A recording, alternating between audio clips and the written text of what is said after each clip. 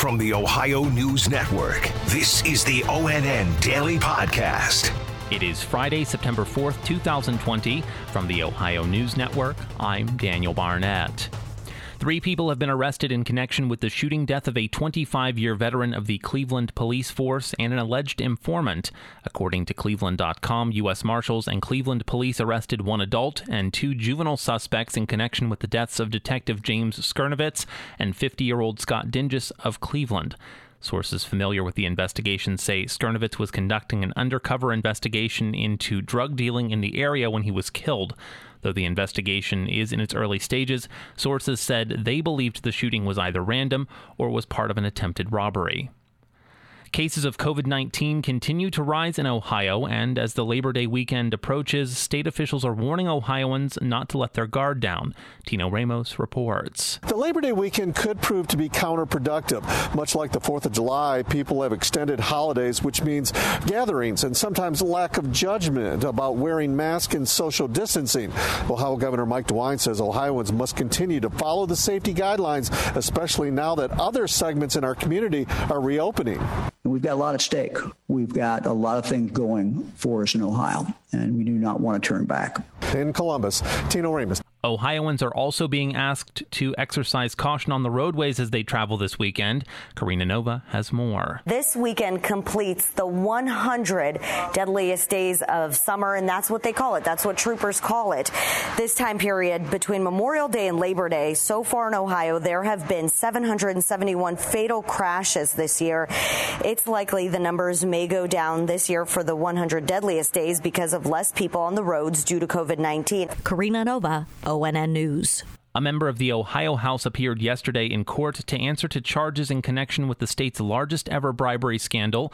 More from Yolanda Harris. The former Speaker of the House pled not guilty to a federal corruption charge. As you know, Larry Householder has been tied to an alleged $60 million bribery scheme. 4 defendants pleaded not guilty earlier this month to the charge that they conspired as part of a so-called unholy alliance aimed at saving power plants. I'm Yolanda Harris. Miami University in Southwest Ohio is seeing a high number of cases of COVID-19, even though most students are learning remotely.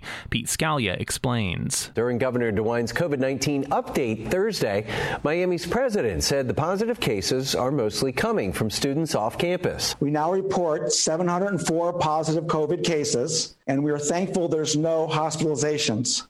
But in the short time frame, this surge of cases really demonstrates the aggressive nature of this virus. In response, Miami University's increasing testing. First and second year students are scheduled to move on to campus until September 14th, while in-person and hybrid classes will begin a week after that. I'm Pete Scalia. There are just 2 months to go until the 2020 election. Tracy Townsend has the latest poll numbers. Let's start right here in Ohio. Polling released this week shows President Trump slightly ahead of Joe Biden, 50 to 45%. This is from a group called Morning Consult, which polls daily and uses a 10-day rolling average. The daily sample size is 1,200 to 1,900 likely voters. Nationwide, polling suggests Biden is ahead by about 7 percentage points. This is from Real Clear Politics, which sorts through many different national polls. I'm Tracy Townsend.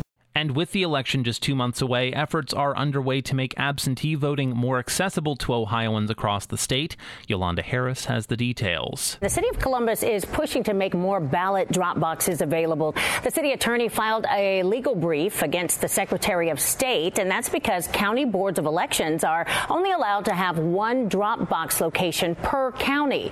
Columbus's city attorney says there should be more than that. A spokesperson for the secretary tells us, in part, Secretary LaRose has been and continues to be supportive of legislation that permits additional options for voters. I'm Yolanda Harris. This weekend, the Columbus Crew SC will play their rivals from FC Cincinnati, and for the first time this season, fans will be allowed to attend. Dave Holmes has the latest. The Black and Gold are calling this their Phase 1 home match, and there will be about 1,500 fans in attendance. That works out to around 8% capacity at Mafre Stadium.